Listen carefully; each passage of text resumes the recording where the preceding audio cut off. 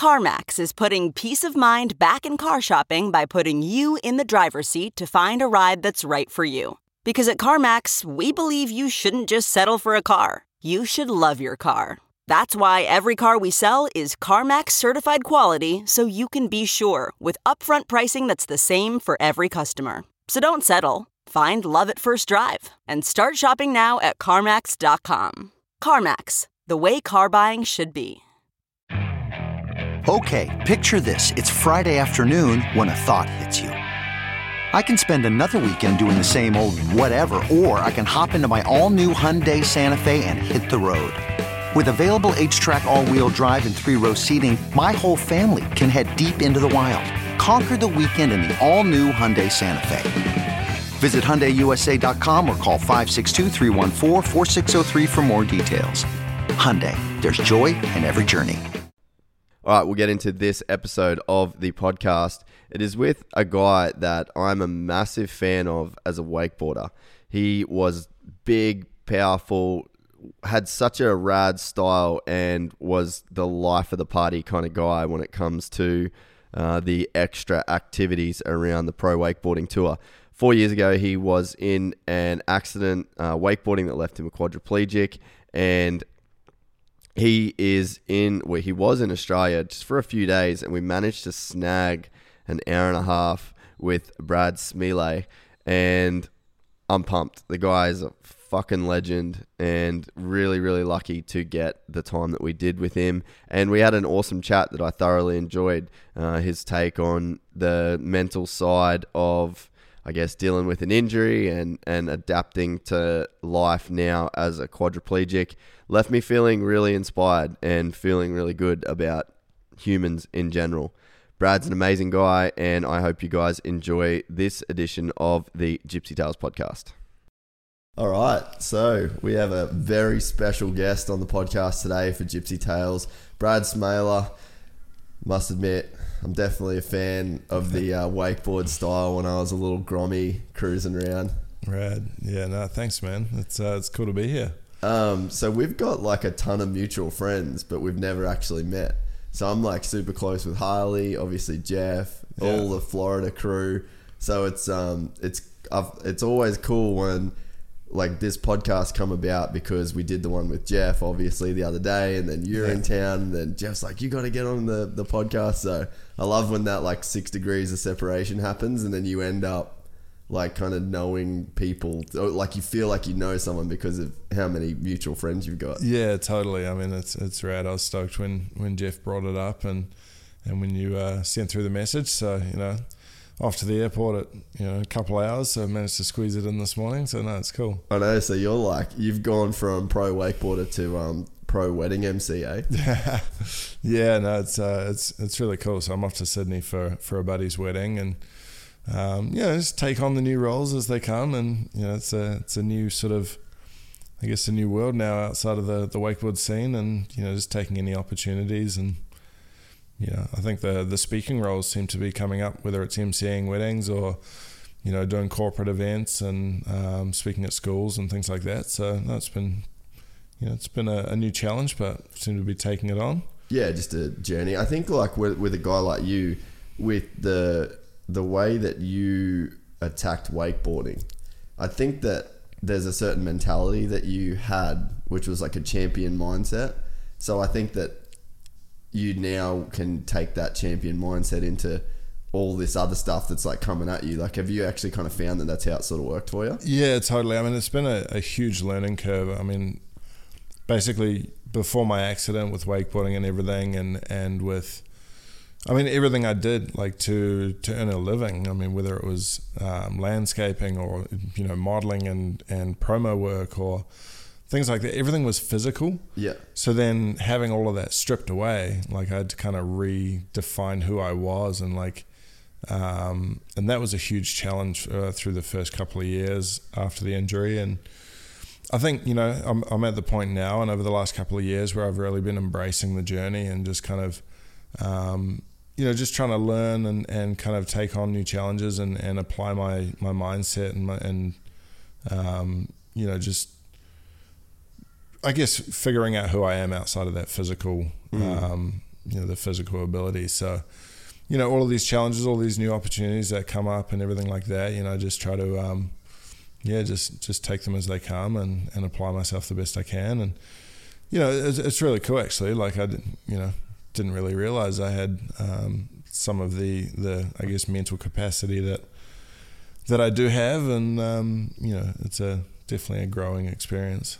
It's crazy. I was thinking about it in the car on the way here, because I guess we haven't gone into your injury or whatever. So for the people that aren't watching the video and just listening to it on iTunes, so you're a quadriplegic from the shoulders down from a wakeboard accident. Yeah. So I was thinking on the way here, I was like, man, you're trapped in a way to where you can't kind of express yourself physically. Totally. But does that then show you like how strong the mind is? Because I think for like we're almost, when you can use your arms and legs and you've got those physical capabilities, that's like a pretty big distraction from your mind in a way, right? Yeah, totally. And I think when before my accident, and with most people, when you're frustrated or you're angry or you need a vent and or burn some energy or anything, you can just go outside, go for a run, yell into your pillow, whatever, punch something. Like, it's just,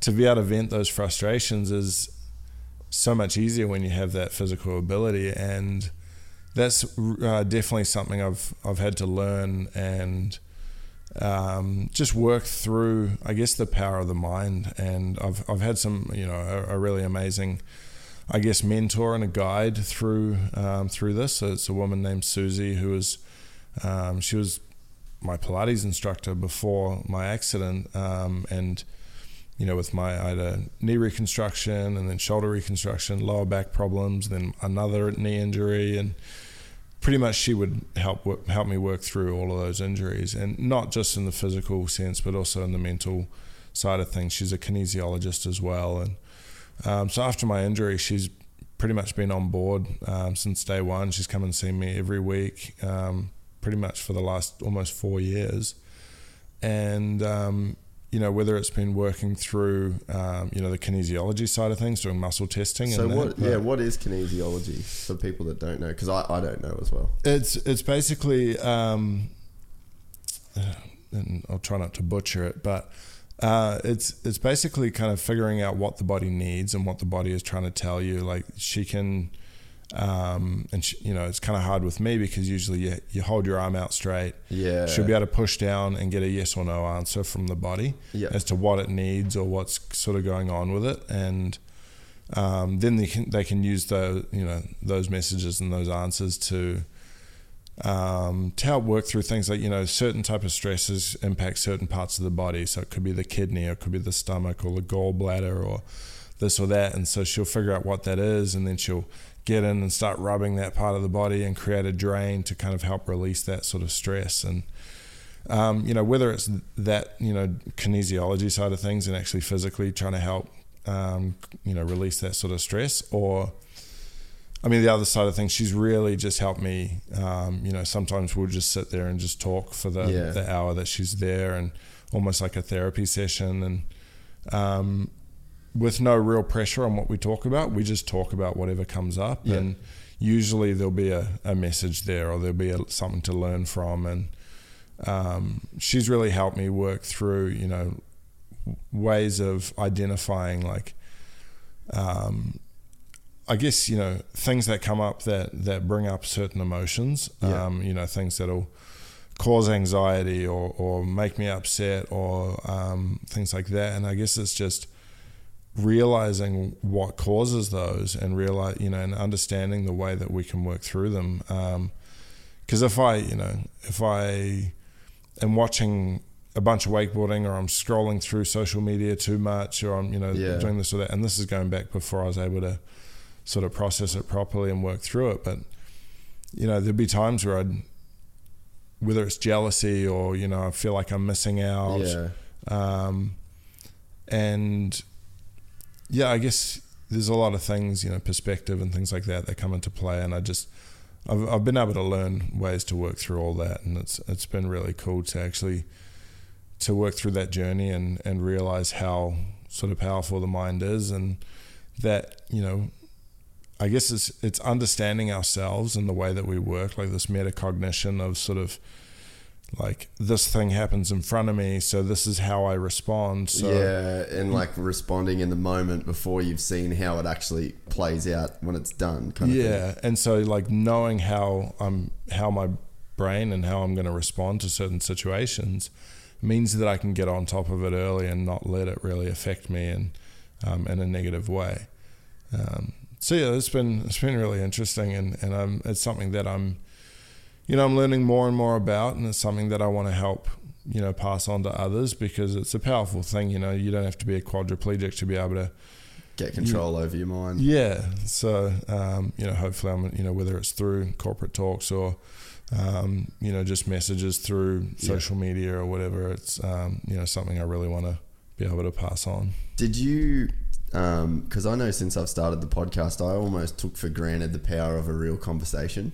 So, like what we're doing now, and this is one of the things where I'm almost addicted to this now, because I sit down with people that, some people I don't know, like yourself, some people I've known for 10, 11 years. Mm-hmm. But when you dedicate time to have a real conversation with no agenda, and like you said before, there's no real guide of what's going to get said. There's no, you know what I mean? Like, you're not going in there with any intent, but when you just start talking, and it's you're listening as well as talking, instead of like kind of waiting for your turn to talk almost. Totally. Then there's a pretty crazy thing that happens between two people when you, and for yourself, like you said, there's healing and a message in that when you do just have a real conversation.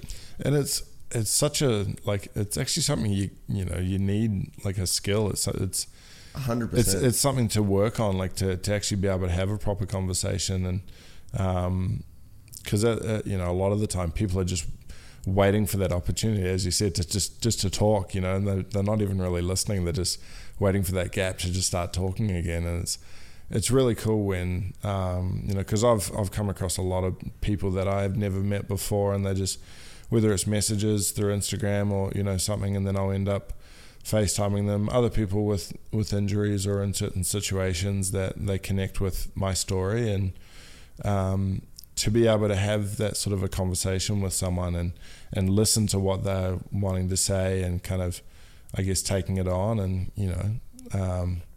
it's really cool actually. It's quite refreshing, like, rather than sitting around with your mates and half of them are on their phone, and like, it's really cool to have an authentic conversation. So. And do you think you appreciated it before your injury?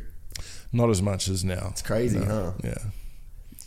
Yeah, it's definitely interesting. So yeah, it's definitely that's been one of the, I guess, the big things with this, and even some of the early podcasts I did, I was like, you critique yourself, because you're right. Like, a conversation is a skill to have, and to not. I think when I first started doing this, I was like, get like flustered, like trying to think ahead of what I had to say, and not like, because a conversation can like breathe, and there's all this sort of cool stuff that happens, and you end up getting a lot out of it, and for yourself, when you can really just kind of go deep and block out all the other noise, and because there is so many distractions that kind of keep us out of that. Completely. I mean, something, with the noise in your mind, and the quietening that noise is such a skill as well, like whether it is through a conversation and just taking the moment as it is and kind of moving through it. But like, I mean, before my injury, like, wakeboarding was my method to quieten that noise. Like, while I was riding, there was nothing else going on. You're in the moment, and it's like, it's just clarity. And I found it really hard to find something else, or find a way to quieten that noise without wakeboarding and without that sort of release. And so there's just been finding new ways, whether it is like meditating or and it's finding ways to switch off, like, because there, as you said earlier, there, without that physical sort of ability, it's like the mind is just going, like, and it's it becomes louder because there aren't these sort of ways to distract myself as much. And it's just finding other ways and, definitely switching off. Like, I've been, working on really applying myself and applying my mind and kind of coming up with ways to keep myself busy. But at the same time, like, if I am trying to do that all the time, I give myself anxiety. And so it's definitely good to switch off every now and again. And, and even if it's just kicking back, watching a movie or, something like that, going for beers with friends. And went for beers the other night with a few buddies and with Jeff. And yeah, he was pretty lit up when he got back home.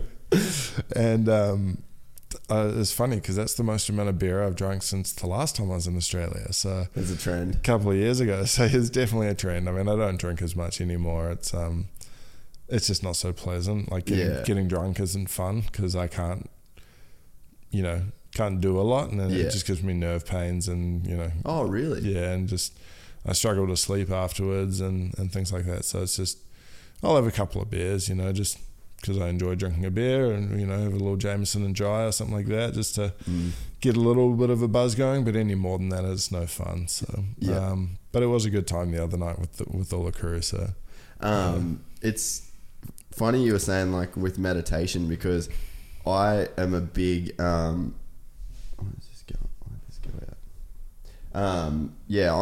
a big believer because I do a lot of mountain bike, jiu-jitsu, motocross, surfing. Like I'm big on that because I didn't really understand it until I looked into like meditation and started reading, kind of spirituality sort of stuff. Yeah. That the goal of, these monks and these, like heavy yoga practitioners is to like get to that point where they feel detached from their mind and it's fully living in the moment.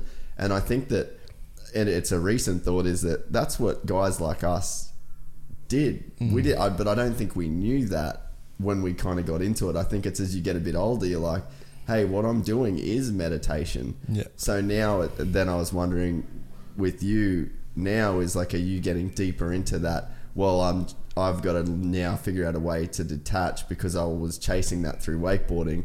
Now I've got to figure out a new way to do it. Yeah, man. And it's trippy when you start to think into it a lot. Like, when you think about, like, who am I really? Like, I'm not my body. I'm not the brain that's sitting inside my head.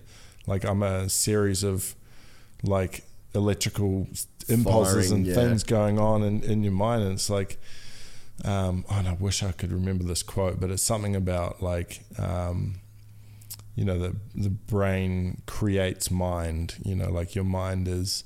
like all the noise and everything that's going on, but that's still not me. Like, what is this noise? Like, it's almost like other people talking inside there, like saying all these different things and everything going on. So it's, as you said, detaching from that. And I've been using a lot of, sort of guided meditation, things like videos and things that, they just sort of guide you through it. And I've actually found, like, when I've been able to meditate, or where I've found when I've been able to get into it really well and clear my mind, like, generally I'll wake up and I'm like, didn't even realize I'd fallen asleep. Yeah. And sometimes I, don't remember what time it is, what day it is.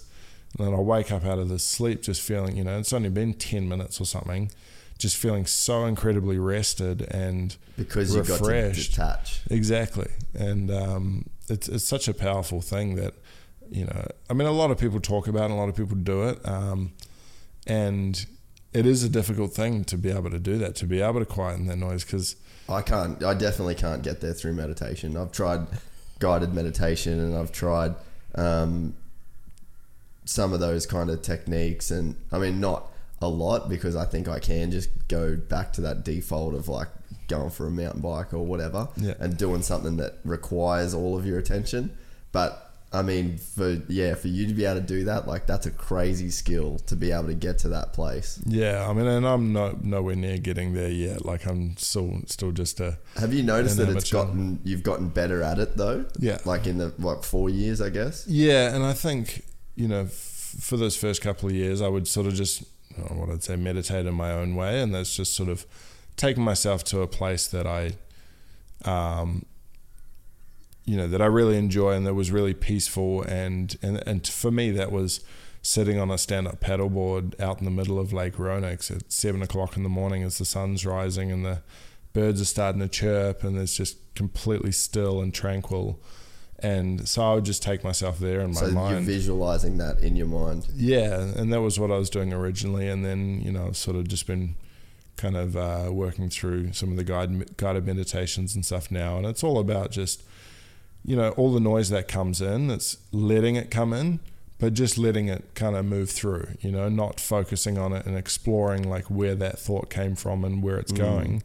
It's just letting it appear and then acknowledging it and then kind of moving on. And it's the same with, hearing things as well, listening to your breath and things like that. It's just, you hear it, but you're not just focusing on it and not letting it kind of become this thing that you're thinking about that's bouncing around in your brain.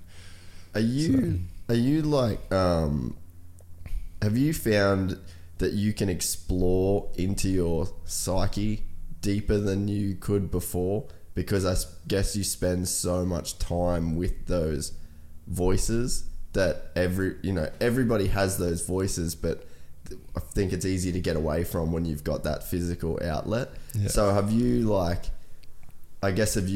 dived deep into those and found like little places in your psyche and things like that? Like, have you kind of gone exploring in a way that maybe other people can't? It's hard to say. I mean, I guess it's the main thing I've really found is I've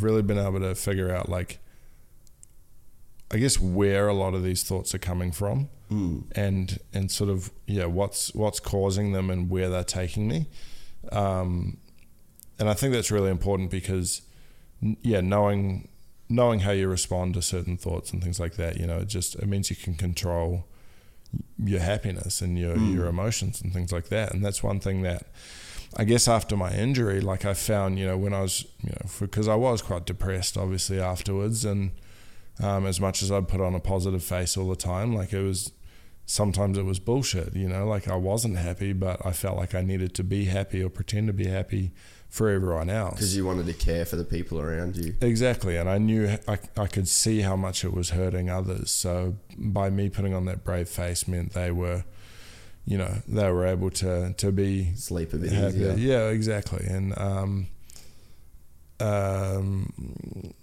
was I going with that? But yeah, like, so I guess I was able to, when I was in the spinal unit, there were other guys with injuries, and my level of injury is a C4, so that basically gives me shoulder movement, but doesn't give me bicep or anything through my arms. Whereas if I was to have a C5 level injury, one level lower, you get bicep movement, you get a little bit of arm function, and a lot of people with C5 injuries, they can get into a manual wheelchair where they're pushing themselves around and have a bit of arm function. And so I was looking at these guys and I was like, man, I'm so jealous, and like I really wish I was in that position. Whereas before my injury, there's no way in hell I would have ever wished for something like that. And then I get home to the spinal unit here in New Zealand, and there's a guy with a C2 level injury. And so that's basically, he can't even move his neck. He's got like face movement, he drives his wheelchair using his joystick on his chin, full time on the ventilator. And I'm looking at this going, man, I am so grateful for a C4 level injury. And I was like, how is that even possible that I can look this way and be jealous and ungrateful, and then I look that way and I can be grateful and happy with appreciate where I'm at. And I was like, it's all about perspective, and to be able to understand that and kind of understand when that sort of thing's coming up. And if you are feeling jealous about something, or if you are feeling unappreciative or whatever it is, then it is just perspective, and you've got to, like, it's powerful to be able to have control over that and almost like see that about to enter the gate, and then there's two ways it can go, and then you direct the gate that it goes in towards that grateful positivity almost. Yeah, exactly. And I think that's where a lot of depression comes in and things with people, is because say you come from a underprivileged background and, you're not wealthy or anything like that, but you're hanging out with a bunch of rich guys, you're always going to feel like less, like you don't have enough, you're not good enough. But if you go for a stroll through the hood, you're going to feel like a lot better about, appreciate where you're at. So again, it comes down to perspective, and it's so powerful to be able to have control of that and understand, how that affects your mind and your, just your happiness. So like that's definitely something that, that I've learned that's super powerful, and if I can help other people learn that, then that's something that I would love to be able to pass on and feel like I'm, doing the world some good. No, man, I totally agree. And I think that in my own personal life, I try and think of life as super binary. So there's only two options for every single thing that you've got, and that's a yes or a no. Yeah. And I think that people like to think that life is more complicated than that. Like, no, life isn't just a yes or a no. But I think that at everything that comes at you in your life, do you want to do this podcast? Yes or no? Do you want to go for a workout in the morning? Yes or no? Do you want to eat the right food? Yes or no? Yeah. Every single thing. And your life is only the accumulation of the yeses or the nos at any sort of turn. You know what I mean? And I think that people like to overcomplicate life, and they think, I've got this and I've got this and I've got all this stuff going on and I can't cope with this and this is coming at me. But again, it just comes down to these yeses and nos.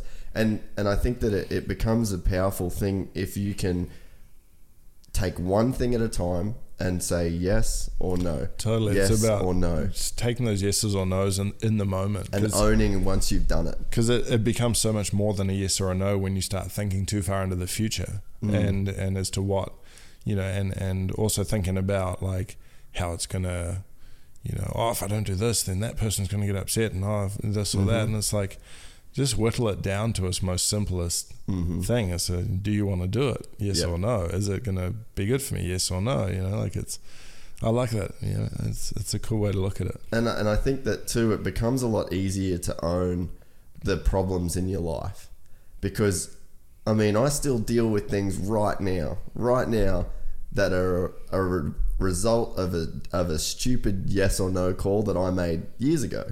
And I still deal with that now. Yeah. So it's like, but I can't change that now. I chose that decision with all the information that I had at the time, or I maybe let that slip through the cracks a little bit. I didn't give enough attention to the yes or the no that I was giving it. But at the end of the day, I did that. Yeah. And I can't change that now. And all I can influence over is the yeses or the nos that come into the system. Because I just like to think of our brain as like a computer. Yeah. Because computers are zeros and ones, which is like a yes or a no. Totally. So I just think, breaking your life into those things, and you might have fucked up. You crashed your wakeboard.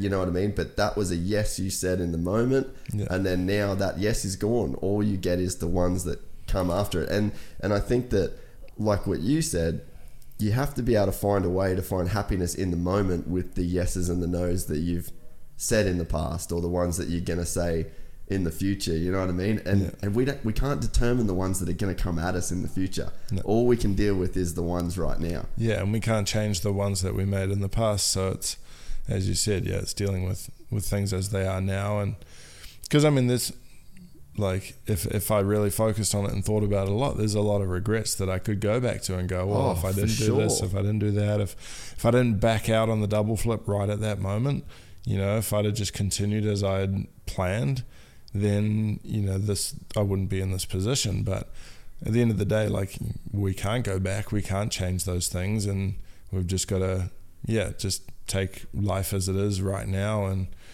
that presence is such a powerful thing as well. That's another thing that Susie's been helping me work through, and being present is just so powerful. Like, it's, as you said, it's taking these things one step at a time, and obviously it's great to plan ahead and sort of have goals and stuff like that. So it doesn't mean that you're not doing those things. It's just living in the moment and kind of being very present, and as they say, it's a gift. No, that's why they call it the present,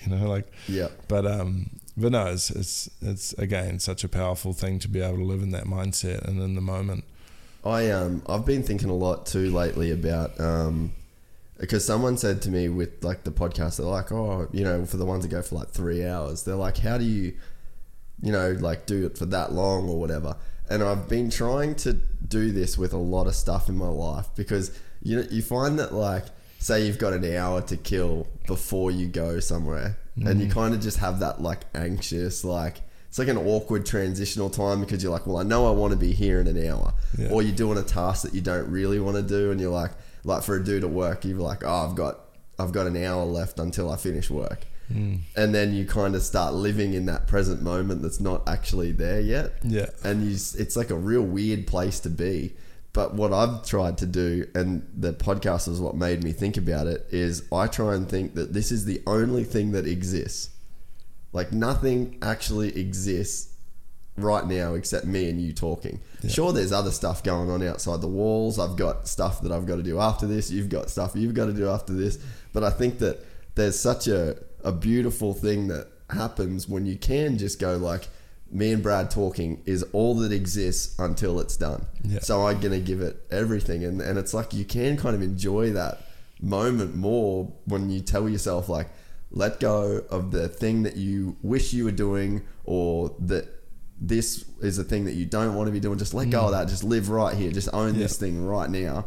And you can kind of find like magic and beauty in it's just the moments, because all your life is you're just going from moment to moment to moment to moment. Yeah. Some of the moments might be shit, but it's still the moment that you're in, and that's a beautiful thing. Yeah, and it's so powerful to be able to apply that in whatever it is that you are doing, whether you're out surfing or whether you're, you know, sitting at a desk working, or, you know, working on a project, whatever it is. Like, if you are completely focused on that moment and in that moment completely, then the distractions of the outside world, and whether even the distractions of your mind or the noise going on in there, like, you can quieten all that down if you're just focusing on that one thing and being present. So it was something that I loved about wakeboarding.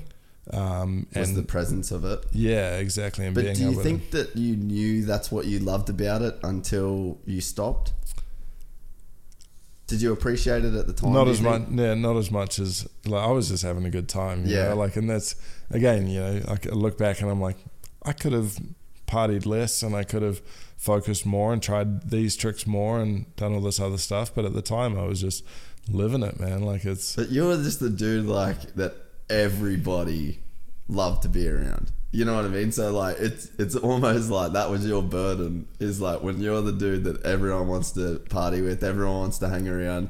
So it's like that they were almost kind of taken away from what, like, you actually, you know, like you said, you could have trained more, you could have whatever. Yeah. But it's like, fuck, man, you were just the dude everyone wanted to be around. Like, we just had such a good crew, especially like over in Orlando, like, you know, living and partying and hanging out and riding with all the Aussie crew, like so Dino good. And Scotty Broom and, you know, the Mackey brothers and Mitch Langfield and Harley and like all of those crew. Like, it was just, you know, Chriso and, you know, just, it was rad. Like, you know, and that to me, it seemed like that was like the best era. Like, you got it in the sweet spot, and me and Jeff were talking about that as well. Like, he kind of got it in maybe the heyday of like X Games and stuff. He got the golden years, and I came through like, you know, a little bit after that. I still think you guys had it pretty solid in terms of the lifestyle, because then I think like social media was coming around, and like you guys were kind of getting to put it out there to more people, and so like I think Jeff definitely got it in the heyday of like competition. But then I think that whole, like, the way you guys filmed, there were so many film parts coming out. Oh, dude, and we were so lucky to have people like Carney and Christian, you know, the guys that released, you know, came along, and, you know, they were putting their lives into documenting wakeboarding and documenting what we were passionate about, which was amazing. Like, we were so fortunate to have that. And I guess, you know, like, what I was saying about sort of, I guess, missing the golden years, like, you know, with Daniel Watkins and Ike and Josh and Parks, you know, and Jeff, like, Jeff sort of caught the tail end of it, but that was where, you know, the big money was coming through in sponsorship, and I feel like I peaked right as the economy took a dive. Yeah. Like, my 1080 was at the start of 2008, which was like, I'd literally the year before I'd gone to Surf Expo, and I'd been riding for like, Oakley for, a bunch of years, and finally like get to sit down with the team manager over there, and he's like, we love what you're doing. We're going to put you on the international team and start you on like a, just a base salary, whatever. But to me, I mean, I wasn't making any money. Like at any one point, the most amount of money I was making from wakeboarding was $500 a month. No shit. And I just find different things and whatever else I could do to be able to get by.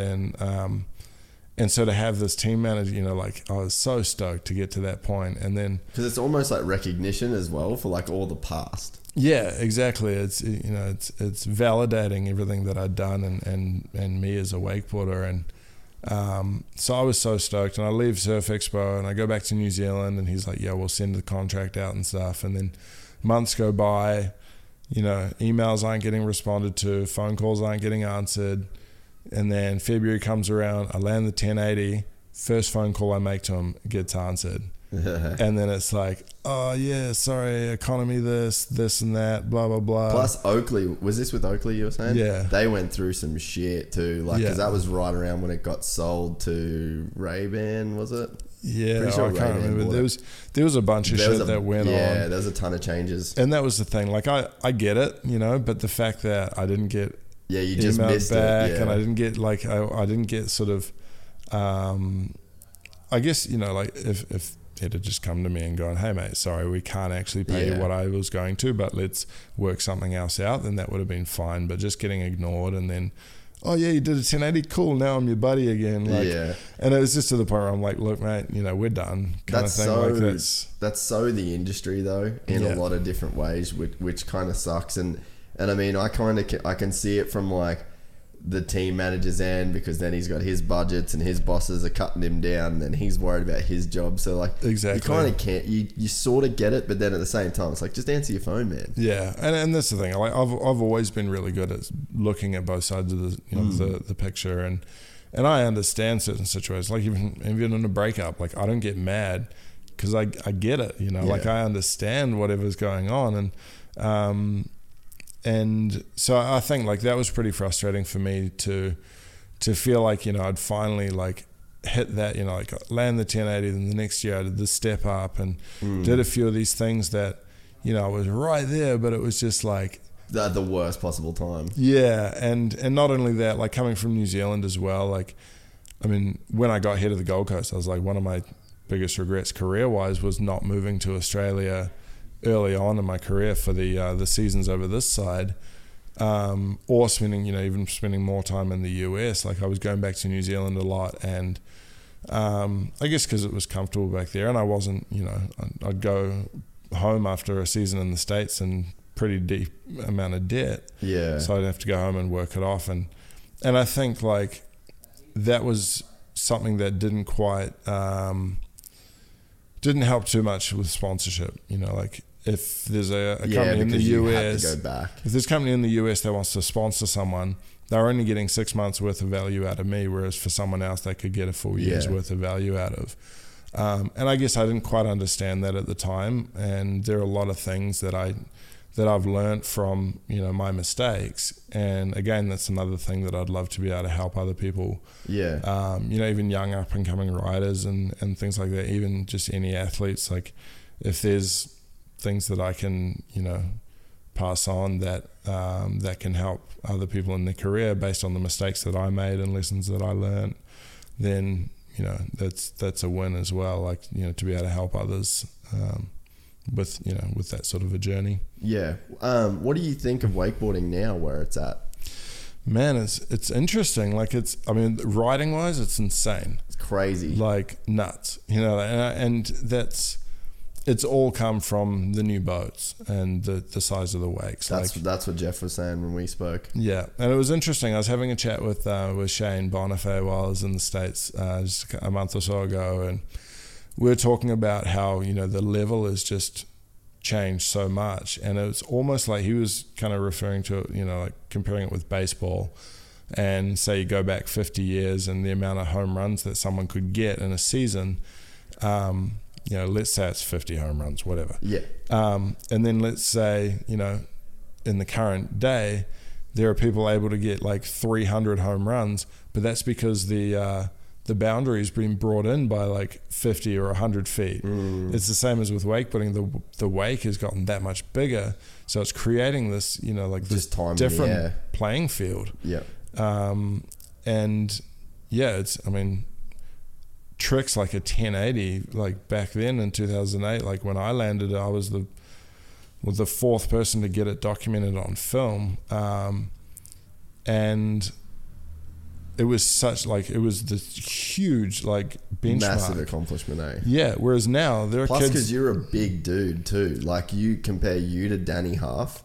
Well, actually, to be honest, the first four of us that landed 1080s, like on film, you got Parks, which was the first, and he's a bit smaller, but Danny, Rusty, and myself, we're all over 6 foot tall. Oh, I thought Danny was smaller. No, he's quite a big dude. And Rusty's a big dude. Yeah, so it was kind of, I don't know if it was just a power thing. Maybe, that we were able to do it, but that was really interesting to me when I realized that. But then, now you got kids that are doing 1080s consistently off the wake, not even using a double up, and it's almost taken away from the prestige of doing it. Yeah, but I mean, you got to kind of look at it at that the playing field's changed. Well, yeah, it's relative to the time that it went down. It's definitely heavier in the day that you guys did it. Yeah, but again, I mean, 1080s off the wake, like it's nuts seeing these guys. In contest too, like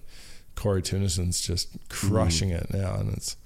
Well, even the way that Harley just has double flips like a normal trick, like straight off the wake. And it's getting to the point, like, if you don't have a double flip in your run, don't even bother. Don't come. Almost. Like, you're not going to make a final, pretty much. Like, I mean, there might be one or two. It depends how many people they have in the final. If it's a 6-man final, every one of those guys is going to have a double flip and going to have a wake-to-wake 9 at least of some sort of variation, whether it's, and some of them are doing backside 9s off the wake, toe 10s off the wake, and it's interesting that with the way contest has gone now, like they've actually reduced the amount of tricks that you have in your run. You used to have it used to be from this buoy to that buoy, and however many tricks you can fit in. Then it went to 5 tricks, I think, each way. Now it's down to 4, and I find that kind of weird because I feel like. That's almost going backwards when the sport should be going forward. If everyone's got 2 double flips and 2 9s in their runs, then there's very little that they can do to differentiate what they're doing. Like, that's where I feel like, it was really cool when they had that 360 or less requirement. You have to do one trick of a 360 or less.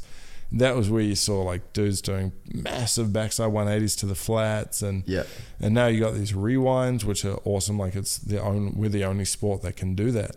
With that tension of the rope, you can't do it on a snowboard. So explain that for people that don't know what that is. So basically, if you do like a 360 spin, you got to pass the handle behind your back. But if you leave the wake in the right way and you do it quickly enough, then you can regain tension because the boat's moving forward. You can regain that tension on the handle, and then you can rewind that spin in the opposite direction. So you can basically go 360 one way, keep the tension on the rope, and then use that to pull yourself back around the 360 reverse the way you can. Yeah, or even just a 180 the other way. So I mean, like one of my Ronix teammates, like Massey, he was the first to do what he calls the 0, which is like, I think it was a backside 3 to frontside 3. That's a pretty sick name. May have been front 3 to back 3. I can't remember which one it was, but just super cool. I love that we have that in wakeboarding, like to differentiate us from other sports. It's kind of a shame that you do see dudes like Chriso go kind of out of. I guess he never really was like a big competitive guy, but like you kind of can't compete. But he's probably one of the most stylish dudes to ever ride a wakeboard, and then he can't really do anything in a comp. If that makes sense. 100%. And he was one of these guys that really reinforced the whole freeride aspect. Like, because, I mean, I think it was, whether it was like a thing that he disliked contests, or whether it was just that he, maybe was finding that his style of riding wasn't getting rewarded. but he's one of these guys that I always looked up to as a rider, and just, everything that he did, he made it look just so good. Tweaked out, poked out. Yeah. And, I love Chris. He's just such a legend of a dude. And, we keep in touch a lot. I haven't been able to catch up. I caught up with him actually in the States while I was over there. And, he's just doing his thing now, like snowboarding a bunch, and he'll jump on a wakeboard every now and again and skates a bunch. And, it's a shame where you see guys like that who were just so influential in the sport, and see them drop out. And I guess it does come down to the way with sponsorship and things like that. Look, if you're not making a living out of it, then it's hard to go from wakeboarding because you're passionate about it, and and you've got these goals, and you're doing it for the passion. Then you start getting paid for it. Then it's hard to go back to wakeboarding for the passion of it again after that, I think. And then you start to get to the age where you need a house, and you need, all the shit that comes along with being an adult. Yep. And then if you want to have a relationship, and it's sort of, life does happen, and it's sort of, I don't know, people like, oh, you shouldn't let it stop you, but fuck, it's a reality. And injuries as well. He had some weird injuries that just he sliced his finger on a wakeboard rack, and he was out for 8 months. That's bizarre. Or something ridiculous, and just sliced a tendon, and just little things like that can just happen. I was plagued with injuries throughout my career, and I had one season where I got to the States, and within the first month I put my lower back out, and I was out for I think 5 weeks. Managed to squeeze in 2 weeks of filming with Christian for, I think that was Deliberate, the film at the time. Squeezed in 2 weeks of filming, and then I was still a junior at the time, and I was trying to get on the junior tour. I won Worlds the year before, so I was like, all right, I can get a wild card in. And I get the call that I got a wild card, and I got 2 weeks before the contest. 30 minutes after getting that call, I broke my foot. Just being an idiot outside doing backflips with a bunch of kids that were living in the neighborhood that I was in. And I took a week off riding, and I was still so determined to go to that contest. Started riding again. It was actually how I learnt to get my toe 9 consistent, because I kind of felt like I had to push off my front foot as I came off the wake, and my front foot was the one I broke. So if it hurt as I came off the top of the wake, I knew I'd done it right. Yeah, right. It was so funny. But then so then carrying on, the day before that contest, I was about to fly out. I went to O-Town to go and practice on the rails they had there, and I slipped out on one of the rails and tacoed over it. Hooked my board on one of the backwards? posts forward. Oh, okay. Hooked my board on one of the posts, swung into the side of it, and broke my leg. So I broke my fibula, I think it is, the smaller of the two bones. At the back? Or just on the side right below my knee. Oh, yep. Just sort of broke it there. And so I was out of that contest. I wasn't riding for another 6 weeks. Get back on my board, and this is right when Ronix was released. And I wasn't happy on the company I was on. I wasn't really getting anywhere. I'd won Worlds as a junior, but wasn't being put on their junior team.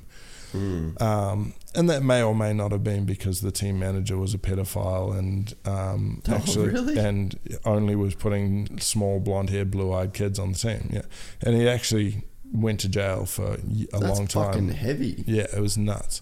What company was that with? That was with C-Dub. And it's not super publicly known, but a lot of people know that that's what went down. And that's fucking wild. And I found, there are probably some other reasons as well. I'd done a few stupid things, like getting angry in contests and showing it, not hiding it, which is kind of what you should do. But then, so then anyway, Ronix came about, and I go along to Surf Expo, and I, meet up with Chad Sharp and meet Paul O'Brien and Herb O'Brien at the time. And they were having this contest that was coming up in a few weeks, but I was flying home.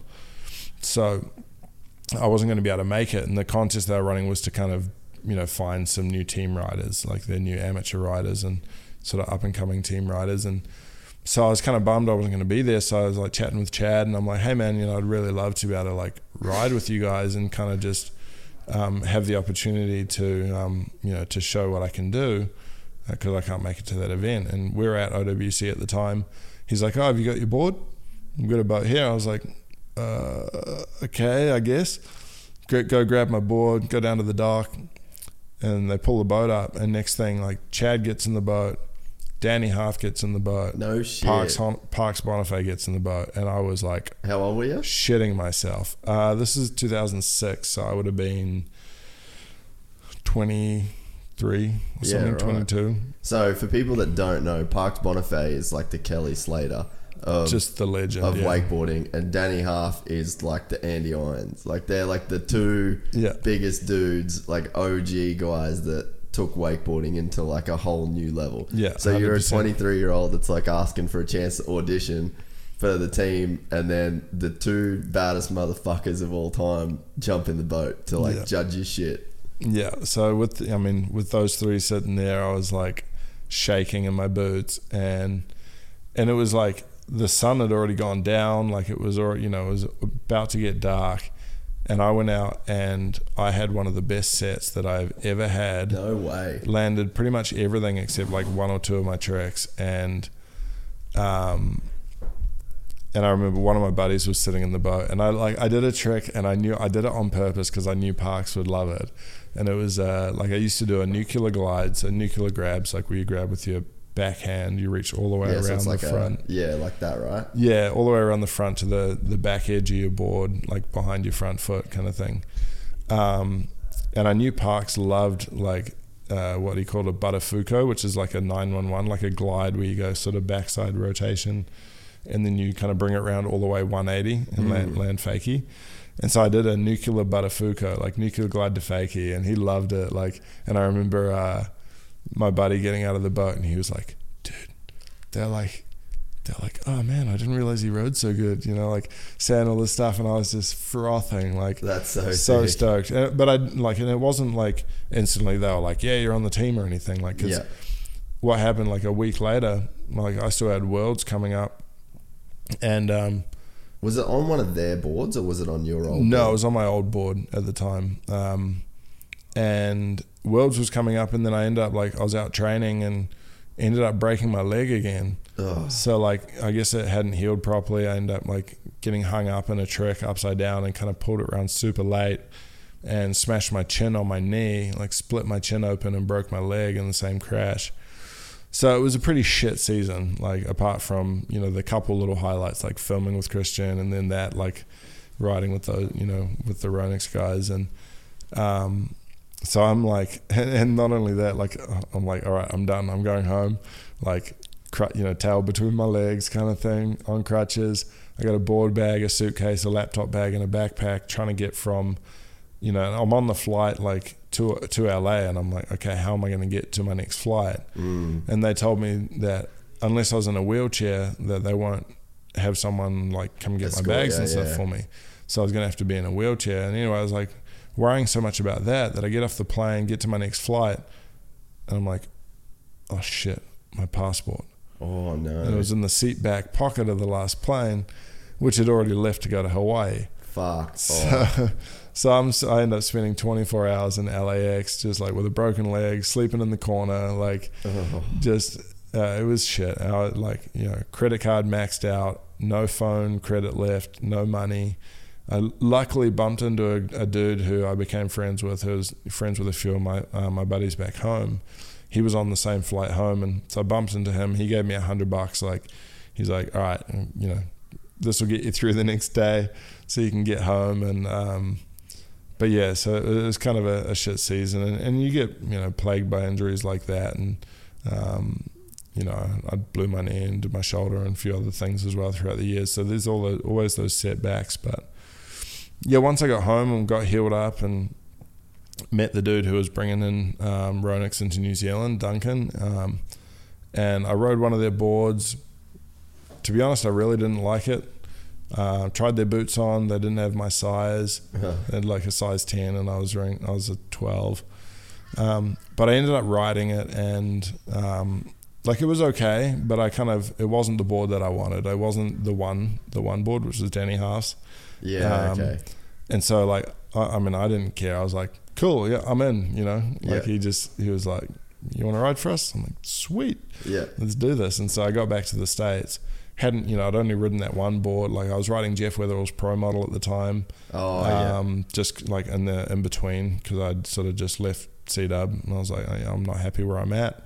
Not jumping ship to another company yet because I haven't been given any opportunity. I'm just, you know, I enjoy riding that board that, you know, had Jeff's name on it, and spray painted Ronix across the bottom, and got back to the States, had a couple boards waiting for me, and landed my first Heel 9 first set on Danny's board. Really? And I was like, yep, sold. I'm in, done. You know, it was perfect. So that was a cool time. Like those years were definitely my favorite years, and you know, in my career, and going through probably from, you know, maybe to the 2008, I'd say, like if I had to highlight one year, I mean that was the 1080 year. That was you know, a good year on the Aussie Pro Tour. I think I got second at the New Zealand stop, and I think I got third overall on the Aussie Pro Tour. That was the last year of the Pro Tour, and yeah, it was a fun time that year.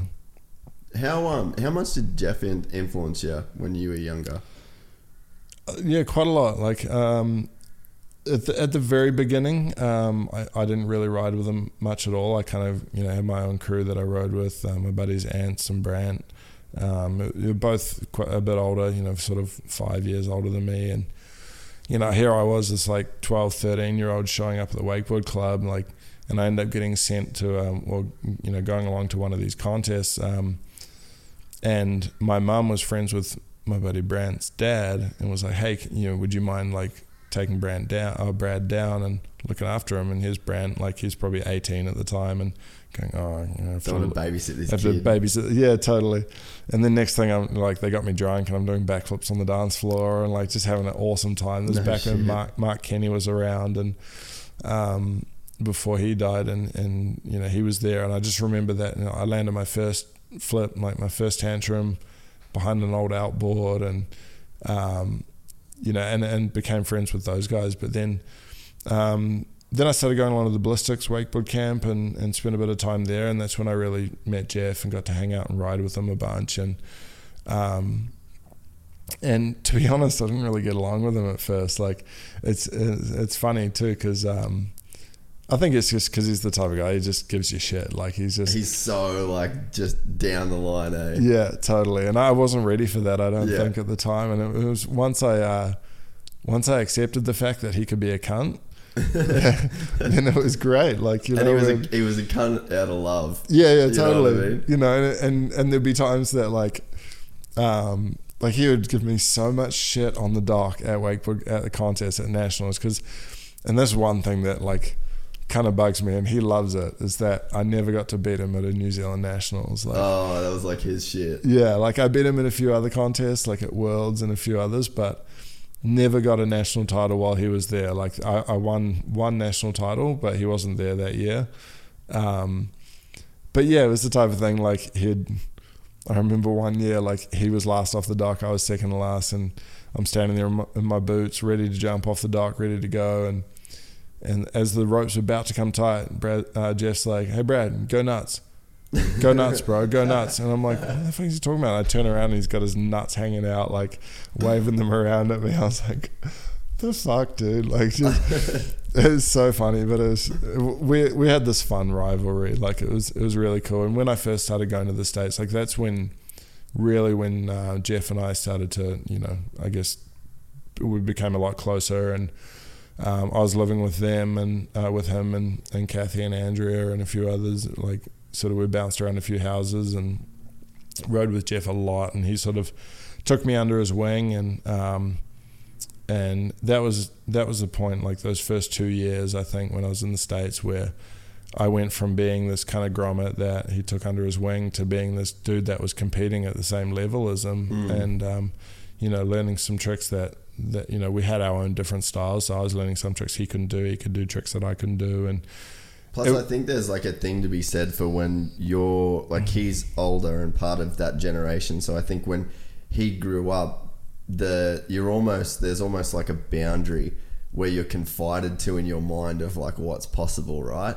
and then you grew up in that era of when your mindset of what's possible was just that little bit further than his because of the way that he grew up. Does that make sense? Like, because I think about that a lot, especially with motocross. Like, that's sort of my main background. And you think that, like, you know, James Stewart, like when he did the scrub. So then, like, all those dudes that he were racing against were like, boom, like their mind was fucking blown. They were like, I can't do that. But then you get all those kids on 65s that are at the time going like, oh, I'm going to learn how to bubba scrub. And then by the time it sets the new benchmark. Yeah, and I think that you, like, Jeff had that benchmark that was set for him, and then he'd gone past that. But then your idea of what the benchmark was kind of past his, and then you kind of got to grow up in that. Yeah, totally. And then you see it now, like the benchmark is double flips off the wake, and so you're seeing kids that are like 10, 11 years old thinking that's what's happening. That's what they can just go and do, like it's what's possible. It's the same with, you know, the first backflip on a motorbike. No one thought it was even possible, and now the dude's doing triples. Yeah. Like what the like, it's just insane, and it's crazy how the evolution of sports like works like that. And I think as well, like I was really lucky to have older guys like, you know, like Jeff and Brant and Ants in those early years, like take me under their wing, because it meant that I was automatically kind of, you know, they were better riders than me. They were sort of, you know, like at that higher level. So it meant that I had to kind of work up to that, and I had to kind of throw myself in the deep end, I guess. And because if you're out there riding with people that are either at the, you know, same level or not as good as you, like, I guess the same level, you push each other. Yeah. You know, but if you're the best guy out there all the time, then you don't really have the incentive or the push to really to drive and learn as much. And that's where I really loved the fact that, you know, riding with people that are better than you, like it just pushes you to kind of, you know, build your own level up. And I think that's, you know, I definitely attribute a lot of my success in my riding and a lot of what I did to the people that I rode with, and as well, like the things that we watch and the things that we absorb. Yeah. Just through, you know, back then it was all just the wakeboard videos that would come out every 6 months or so, and I mean, going off on a tangent, I loved that era where you had to wait, you know, for the new movie to come out, and it's someone's section that they put it the whole season into. Whereas now it's like, go out for a set, and then within 5 minutes you've Instagrammed it, and it's just like, it's not as special. No, because we did grow up. Like, how old are you? I'm 31. Yeah, so I'm 29. Okay. So we grew up in that same era, and I remember, like, especially for us, like, I'd say to people because I lived in the States for like 6 years, and I'd say to the dudes in the States, I'd be like, you don't get it, bro. We got this shit late. Like, we fucking waited and waited and waited for our delivery of Krusty Demons, you know, 6 and Krusty Demons 7. Yeah. And then when we got those motherfuckers, they were on VHS, and we played them and played them and played them and played them. Like, and that was a special time. Like, I remember, you know, Travis Pastrana, Revelation 199. Like, the amount of times I would have watched that movie, or like Gromageddon, or, you know, it was special. And now, like, I don't find myself wanting to buy DVDs anymore because people aren't making them the way they did. Yeah. And then I find myself not really watching as much on the internet because it's never as good as the feeling that you got from waiting to have that. It just seems like it's also watered down. Like you're getting it so constantly that it doesn't have that impact. And I loved there was, you know, going back a few years, but, you know, like in snowboarding, you'd have Travis Rice would, you know, he'd be the ones you know, putting in the time doing, you know, for those epic films to come out, you know, Art of Flight and all of those ones. And then, you know, Danny Half did that in wakeboarding with Defy. Dude, that was sick. But again, it's almost, I mean, there are still, you know, you get those feature films that come out every year, but it almost seems like there's less and less happening. And but there's always, you know, there's definitely something to be said for a full length, you know, full section video part that you've put blood, sweat and tears into over months and months of writing and kept it secret. And yeah, exactly. And that's what I really loved about my last year of riding when we were filming for Prime, and the Lake Roanoke era, like that, that was all just starting, and my role out there and everything, just how that all went was it was so cool, like delving into that, the filming process, and helping Sean Kilgis out when I could, like with organizing things at the lake, because we had 10, 15 riders that are all wanting their little part and wanting to do this and that. And it was pretty stressful trying to like organize it all, and but just putting the time in and coming up with different ideas, and doing the step ups into the pool and hitting the mega ramp and all that sort of stuff was just such a fun time putting that sort of work in. And I'm really proud of the way the sections turned out, the Lake Roanoke sections. And even though I've only got, I think, 3 or 4 tricks in there, I think I'm more proud of the fact that, I built half the stuff that was out there, I guess project managed like the builds, and was involved a lot in helping organize it all. So, I was able to draw a sort of pride out of other people's parts in the section too, like just the whole section as a whole. Yeah, because you felt a part of more than just your own tricks. Yeah, exactly, and that was really cool. I loved being a part of that, and that whole Lake Roanoke time was just epic. Like that was my the dream come true, really. That was it for me, and I was so stoked to be a part of all that. What was it like to see guys like Jeff and Dean and everyone come together post accident to do what they did for you? Because that's what I really remember, like all those guys, like did Jeff spend like a lot of time with you in hospital even, and like a lot of people put their lives on hold in a way for a while to help you through that. Like, how much does that mean now to you, do you think? Yeah, it just means the world. It was such a heavy time that Jeff at the time was in California, and he heard about my injury and pretty much dropped everything and flew straight out. And and he wasn't in a great financial position to be able to do so, but he was just wanted to be there to help, and knew that I think at the time, like, I don't know if there was anyone else that could have done what Jeff did for me, because I don't know, like he just hustled. Like he just got on the phone to like calling anyone and everyone, like getting in contact with people like Barney Miller and Josh Wood, like, and other guys that have been through this. And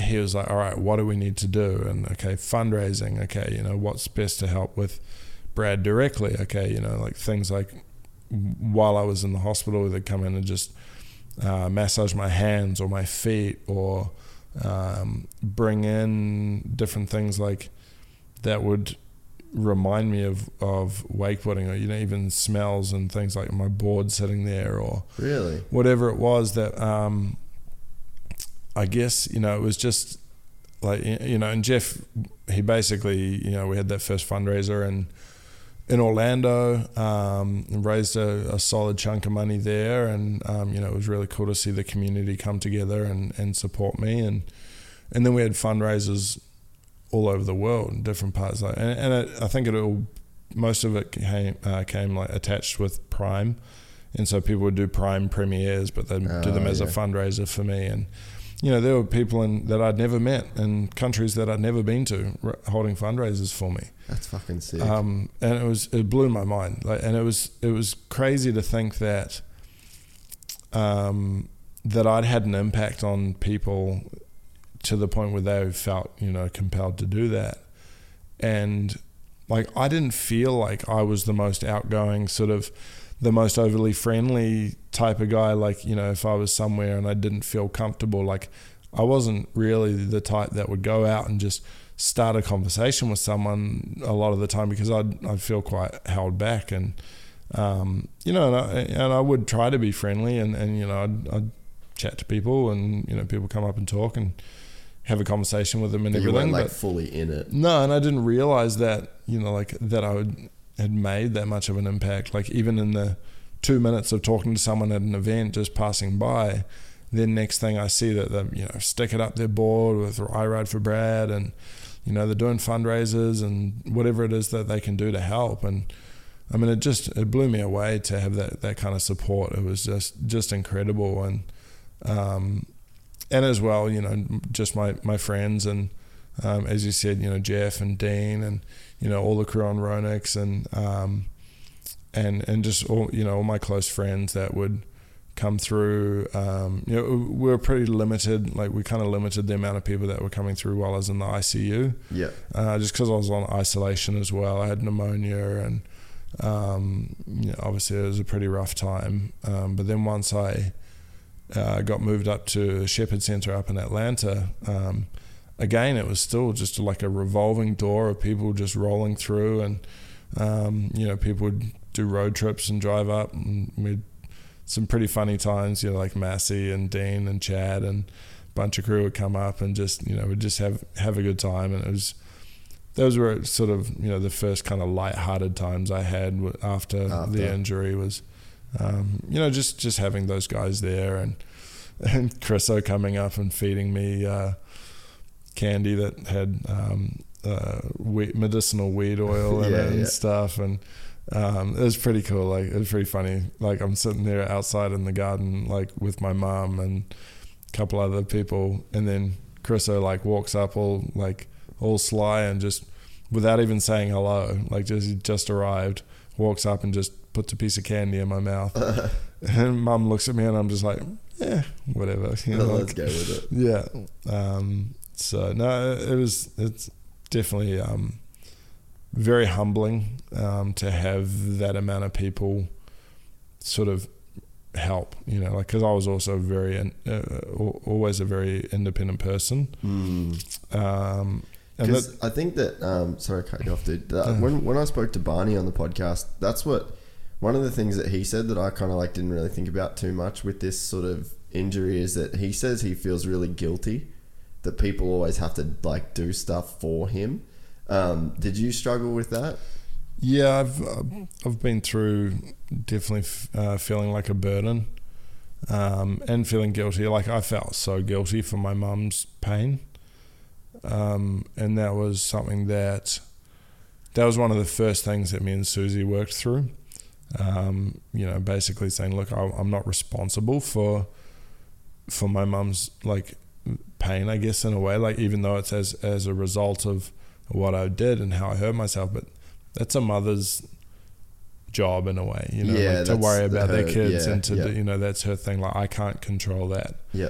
But their lack of independence and getting people to help all the time and things, there are times where I do feel like a burden, and I have to pick and choose what I ask people to help with, because if I'm asking for things that I want all the time, or ask for everything that I need or want, then I'd be constantly asking people to, I've got an itch, I need scratching, or, I want the volume turned up two little notches or whatever, sometimes I just deal with it as it is so that I don't have to ask. Even drinking a glass of water, I'll scull the whole glass in one go because I don't want to have to ask them over and over again to keep bringing me the glass back. Yeah. Just simple things like that. And, it's to the point where I've been able to work through that, and I don't really feel like a burden anymore because I know that my friends help because they want to help. Yeah. And they want to be able to do things, and they'll put in the extra effort and go through all the extra bullshit that they need to go through for me to be able to go along and be a part of the things that they're doing because they want me there.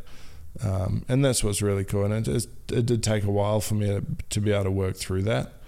But again, it was something that, I'd say everyone in my position or, in any sort of position like this would feel the same way. And, but yeah, it just comes down to the fact that people love to be able to help. Yeah. And, with the fundraising side of things early on, that was what what we were told, like this is an expensive injury, and we didn't really realize, didn't know any of these things at the time. And so to get that information from Barney and from Josh and from Chris Ackerman and a bunch of other guys that Jeff connected with early on was really, really important information. Because if we hadn't raised that money at the time, I wouldn't be in the position I am now to be able to, be relatively comfortable and not have to be stressing about, okay, I need to get a job now. Yeah. And what am I actually going to do? And I am at the point now where I am looking at that because I want to. Yeah. And I want to move forward, and I want to be, contribute and be an active member of society and things like that. But early on, it was just, early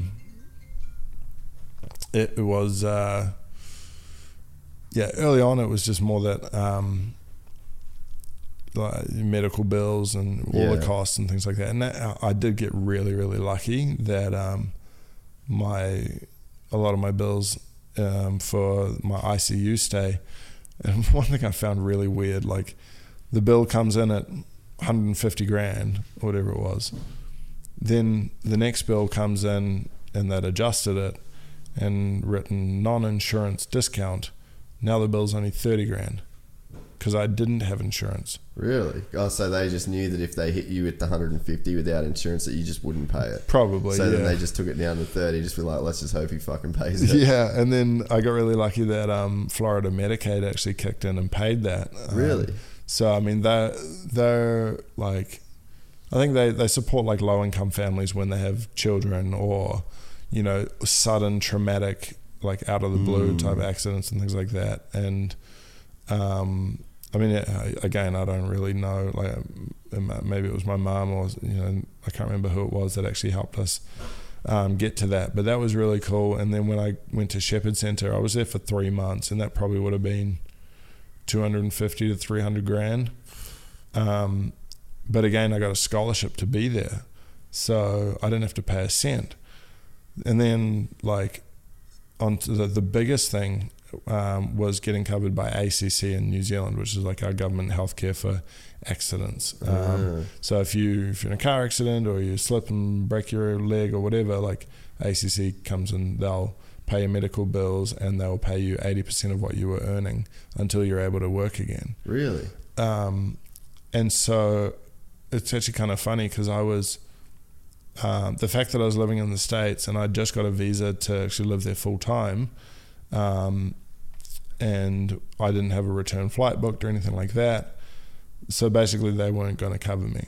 So, usually you can, if you're just traveling as a tourist and you're outside of the country for up to 6 months, I think it is, then they'll still cover you once you get home. But so basically I wasn't going to get covered. So I was going to be sort of having to deal with all this shit on my own. But we managed to find a bit of a loophole. And it came down to the fact that Bank of America denied me a credit card. No shit. So I'd applied for a credit card because I was working at Lake Roanoke and going to the hardware store all the time to buy material to build ramps and rails and whatever else. And so I had to put that on my New Zealand credit card, and they would reimburse me to my New Zealand account, which meant I had a taxable income in New Zealand, which I was paying ACC levies on. So it meant that by paying that tax, I was covered. So, and since then, because of that, they've been amazing. They pay for my caregivers. I have 24/7 care. So I've got a caregiver with me all the time. They pay for my medication or my hospital bills. They bought me a van. They pay for my equipment and rehab, or a lot of it anyway, not all of it. But without that, I would have been screwed. All of the money that was raised would be long gone by now, and I'd be digging a hole of debt, or having to find ways to fund everything now. So it's been really cool, and I've been very, very fortunate to have had all of that, and the money that was raised, there's still a decent chunk of it which I've invested in some safe investments that it just means that I'm able to be in a good place for my future. Yeah. And also, you know, I'm starting a foundation, and I want to put some of that money back into it to be able to help and, you know, get spinal cord injury research along, see if we can speed things up to help find a cure, and, you know, so that money raised, you know, if I can put it back and help others with it, then, you know, I'd love to be able to do that. How long did it take for you to get back to a I'd say you got a positive outlook now.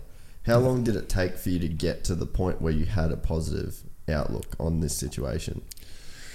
I think very early on after my accident, like still in the ICU, I decided that I was going to be positive and I was going to fight it and I was going to, you know, like work through it. Because, I mean, there were some pretty dark times in the very first couple of weeks where if I'd have been able to grab a gun and hold it to my head, pull the trigger, I would have. But funny thing is, if I'd have been able to grab a gun and had the ability to hold it to my head, like, you wouldn't have wanted to. I wouldn't have needed to. Like, yeah. But it was pretty dark and so what was the process of you? Because I mean, I know it's like heavy to talk about, but I think it's important to talk about because people find themselves in those situations without going through the kind of thing that you've gone through. Yeah. Like there's a lot of people that struggle with depression. There's a high suicide rate for people that are our age, especially young men. Yeah. So it's like, what did you do to get out of that? Because that'd be a low place to be, to think like, I can't even do this. Yeah. To be honest, I think it was just my friends and family that were, you know, seeing the amount of support and, you know, especially in those early times, like knowing that the sport, you know, and the community was behind me, and that,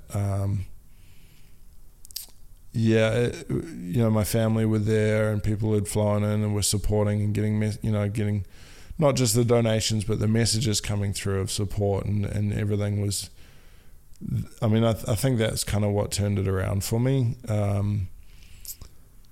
But, you know, like the whole depression and suicide thing, like I've definitely had a better look at a better understanding of it now than I did before. And, you know, I can understand, like there was what was it? There was a show that I went along to that my girlfriend at the time was in, and it was a pretty dark show, like it was about depression and suicide and stuff. And they showed this clip of when the Twin Towers got struck, and, you know, there's these burning buildings and people are leaping out from how many stories up to and falling to their death. And as they're showing it, like, as the person's falling, it's just this very like peaceful looking moment, and you can imagine scarily peaceful. Yeah, but you can imagine being in a burning building, and that's your only option is just to jump out. And like for some people, their lives and the situation that they're in can feel like that burning building, and to take that leap, you know, is to them maybe a peaceful way of sort of dealing with it. But the way I like to look at it is that, you know, our friends and our family and our supporters and the people around us, like, they're our firefighters in a way. They come in and they're the ones that put the fire out, and they can kind of, they're the ones that can make things better for us again. And so I was really lucky to have that support. And I think, you know, some people may not have such an amazing support network, but finding someone to be able to talk to, because, you know, that was just the very early on, and just deciding that, okay, yes, I'm going to fight this. But it wasn't until probably 8 or 9 months ago that I actually was at peace with where I was at and fully accepted things. And I think it was at that point where I was really able to enjoy life again and not be out in public and looking around at everyone and going, oh, I'm different, I'm in a wheelchair, blah blah blah. Like there are times, and actually it's been kind of funny, where I'll like catch myself and I'm like, I completely forgot that I'm in a wheelchair. And that moment actually of acceptance and everything actually came after seeing the neurosurgeon and getting my MRI scans back, and seeing the amount of scar tissue build up and everything, and basically seeing how much I'd fucked my spinal cord up. That really sucked for about 24 hours or so, you know, a day or two.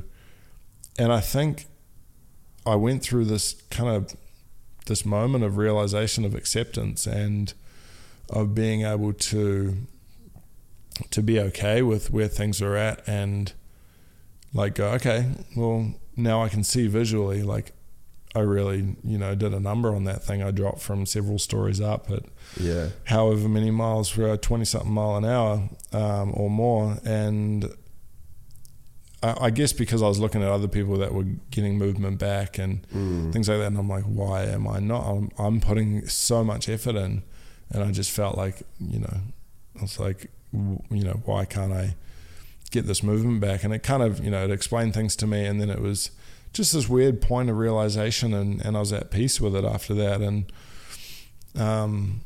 it's kind of strange when something like that happens, and something that was really shitty, but it resulted in me being able to be okay with the situation. And acceptance was something, I hated that word. People said I had to accept this, and I'm like, fuck you. Yeah. And but I think I realized that it wasn't accepting that this is how things are going to be forever. It's just accepting that this is how it is now. Right now. And that can change, And I think that's a big thing for everyone to be able to realize is, like, the situation we're in, no matter how dark and how shitty it may seem, like, we can change it, like, and it will change. And sometimes, that those situations are just there to test us, and usually, I'd say more times than not, you come out the other end stronger and a better person for it. Yeah, and I think that an attitude that I always try and have is that we spoke about it on the last podcast with Sam Webb from the Livin' org, the mental health charity. Mm-hmm. And it's basically that you need the low to feel high. Without that, life's about contrast. Yeah. And it's about either side of zero. And if you didn't have anything negative, you couldn't have anything positive. Totally. And I think that a lot of the times out of your deepest and darkest moments are the times where the best feelings are, because then you all of a sudden are able to then, well, it's like you said, it's perspective. But if you've got nothing to offset, it's impossible to have perspective without a contrast between two forces. Yeah. So I think that it's out of those really dark times. And like, I'm sure that with you, the relationships that you've got with people are now so much stronger because of, everything that's happened. Yeah, exactly. And, as I was saying, the friends that kind of came through and helped out with everything after my injury and stuff, like, just to know that they were there for me and everything, and the relationships I have with them now, like, I'm flying down to Sydney today to go to a wedding, but I'm going to go catch up with Dino and Amber and their family, because Dean was one of the two to pull me out of the water when I had my accident, him and Chad. And so I just feel like, especially with those two, like, there's just this bond there. It's like they kind of saved my life. So and I think it's just it's a pretty interesting thing how dark times can bring good things. Well, dude, talking about 9/11, there's a crazy statistic that the suicide rates in New York City after 9/11 plummeted. Wow. Because people, it's through the shit times that actually binds people together. And I think that it gives, the kind of argument is that it gives people a meaningful purpose that they sometimes kind of might lack in day-to-day life, and how things get kind of routine and mundane. Yeah. You don't really have that kind of thing to bind people together. But when these tragic things happen, that does create that bond. And that's why you see, even with guys that come back from Iraq and war, mm-hmm. they miss the war, not for the killing and the bloodshed, but for the bond that is created, that's forged in the fires of hell almost. You know what I mean? Yeah. So it's it is crazy, and it's counterintuitive that darkness and sadness is what would stop people from feeling, you know, like that whole suicide rate going down. Like, it's very counterintuitive, isn't it? That's insane. That's actually really interesting because that statistic like that. The city felt like it had to pull together. It had because I think people do feel disconnected. Like, we're more connected than ever in terms of the, you know, social media and the news and the internet. Like, you can look up, like, all of human history's discoveries are on fucking google.com. Mm-hmm. So it's like, what you'd think that would be the time that would be the greatest to live in, but for some reason people feel more disconnected than ever. Yeah. And it's crazy that it does take these things that you've been through. Like, you knew the same people, you knew Dean, you knew Chad. Yeah. But in this perfect life that you were living, you didn't have nowhere near the connection that you did to these guys that you did after this thing happened that changed your life in a way. Totally. It's crazy to think, huh? Yeah, no, it is definitely. So what's we're running out of time, so that's why I wanted to talk about your foundation that you are trying to get off the ground. How can people get involved? Is it at that stage yet, or? We're very close to that stage. I think at this point we're just working through like getting charitable status and you know, getting the right people involved. And the thing I'm most excited about is actually launching the first fundraising campaign, which is one I've been working on for a while, and it's one that a lot of people can get involved with. And it's basically, I mean, without going into too much detail, but kind of targeting like the whole man bun, top knot, hipster beard trend. So yeah, you're gonna be. Do I qualify? You definitely qualify. You're gonna make me shave that shit off, aren't you? No, I'm not gonna make you, but your friends and family and followers might. Okay. So it's basically like a voting type thing, you know, right. So it's giving people the option. So I've been growing my hair for 5 years now. It's gotten way too long.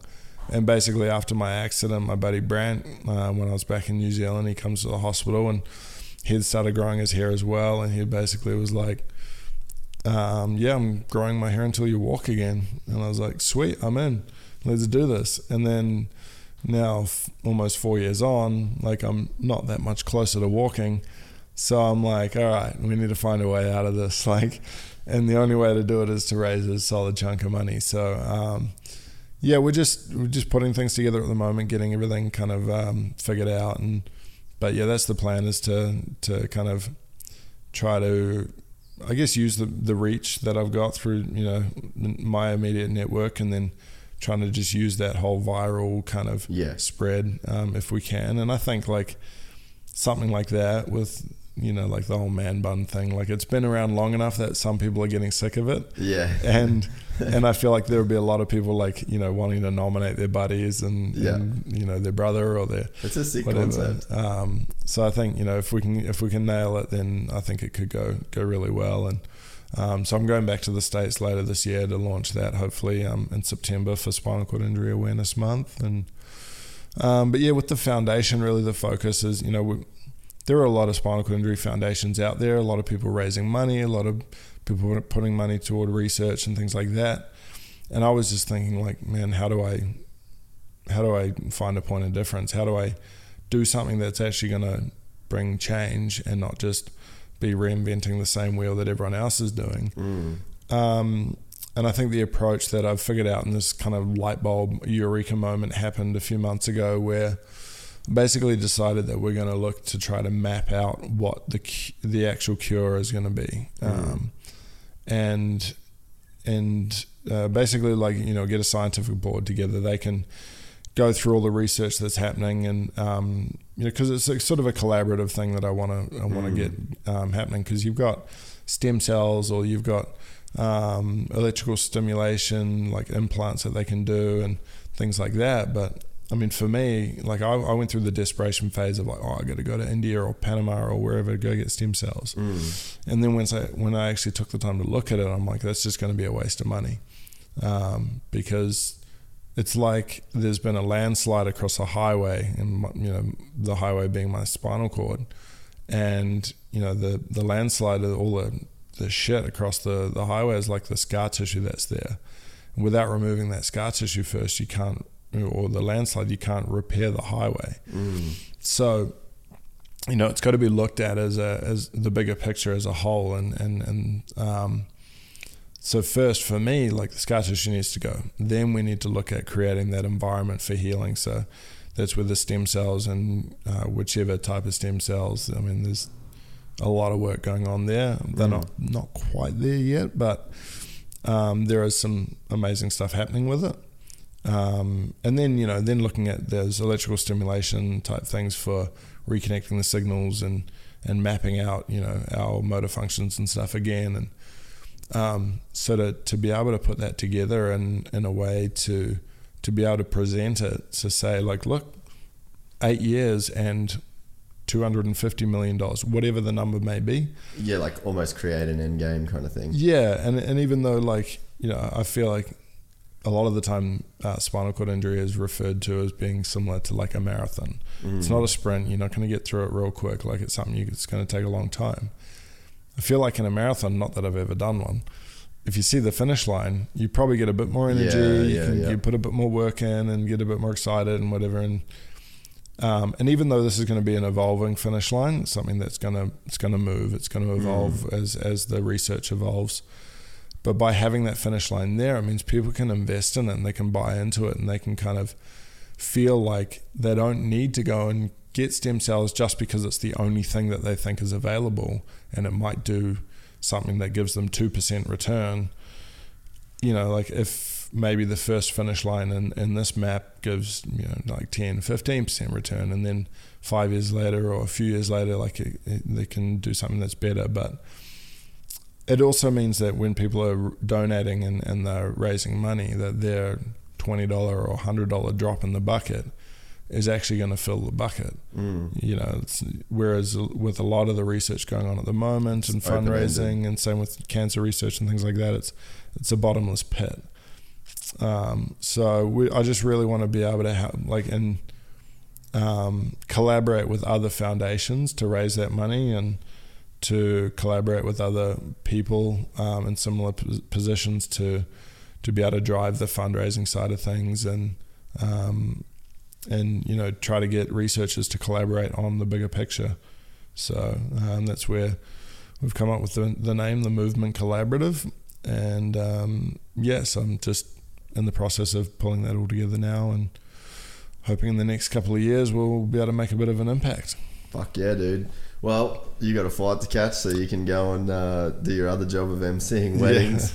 Yeah. And man, I really appreciate you making the time to come hang. Like, it was fucking awesome to meet you and hear your story. And I hope people get something out of this and let me know as soon as there is a place where people can contribute to the foundation, and anything we can do to get involved.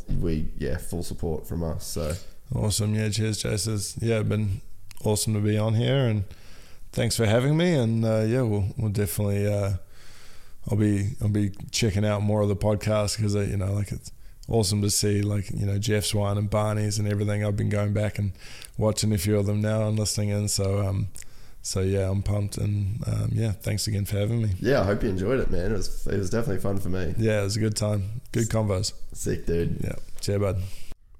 That's it. You made it to the end. Appreciate everybody tuning in. As always, the show is basically nothing without people listening to it, so it always stokes me out when I see how many people are into this whole thing. It's still a bit of a trip, to be honest, but I'm stoked to be able to be bringing it to everybody.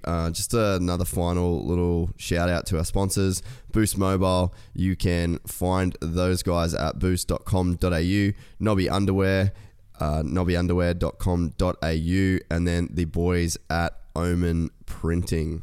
You can find those guys at www.omenprinting.com.au, as well as on the gram at Omen Prints. We are working on a bunch of new stuff, I guess, for anyone that's interested in what is going to be happening on the podcast going forward. There's a new platform that we have been speaking to, and it's going to let us do some different stuff with our advertising, which means that I don't have to be limited to just one episode a week. I would like to get to a stage where I'm doing multiple episodes a week and kind of just releasing them as I'm doing, as opposed to sort of sitting on them now. But with the way that the ads are set up, it's kind of how I have to do it. So yeah, there's a few exciting things there. There's potentially a new podcast being started maybe next week. So I'll give you guys some info on that. But that'll be pretty cool. Be like a different format. Have a regular co-host. So yeah, dropping a few little hints there. And yeah, we're just going to hopefully keep going from strength to strength with this whole thing. Bring you guys some more video content. And yeah, just generally kind of get everybody a bit more involved in this whole thing. So yeah, thanks for watching. I've been meaning to do like a little bit of a wrap up read at the end for, I guess, anyone that is kind of interested in not just the podcast itself, but I guess more some of the stuff that's going on around it. And big thank you to everybody that has bought merch already. That is a massive, massive help. And it's going to be super cool to start getting photos of everybody running their GT shirts and hoodies. That's it. I will talk to you guys again soon. As always, send through any messages on the DMs. Always around for a yarn. It's been pretty rad meeting the people that I have. And yeah, that's it. We're out for another week. Goes quick. Comes up quick. All right, guys. Cheers.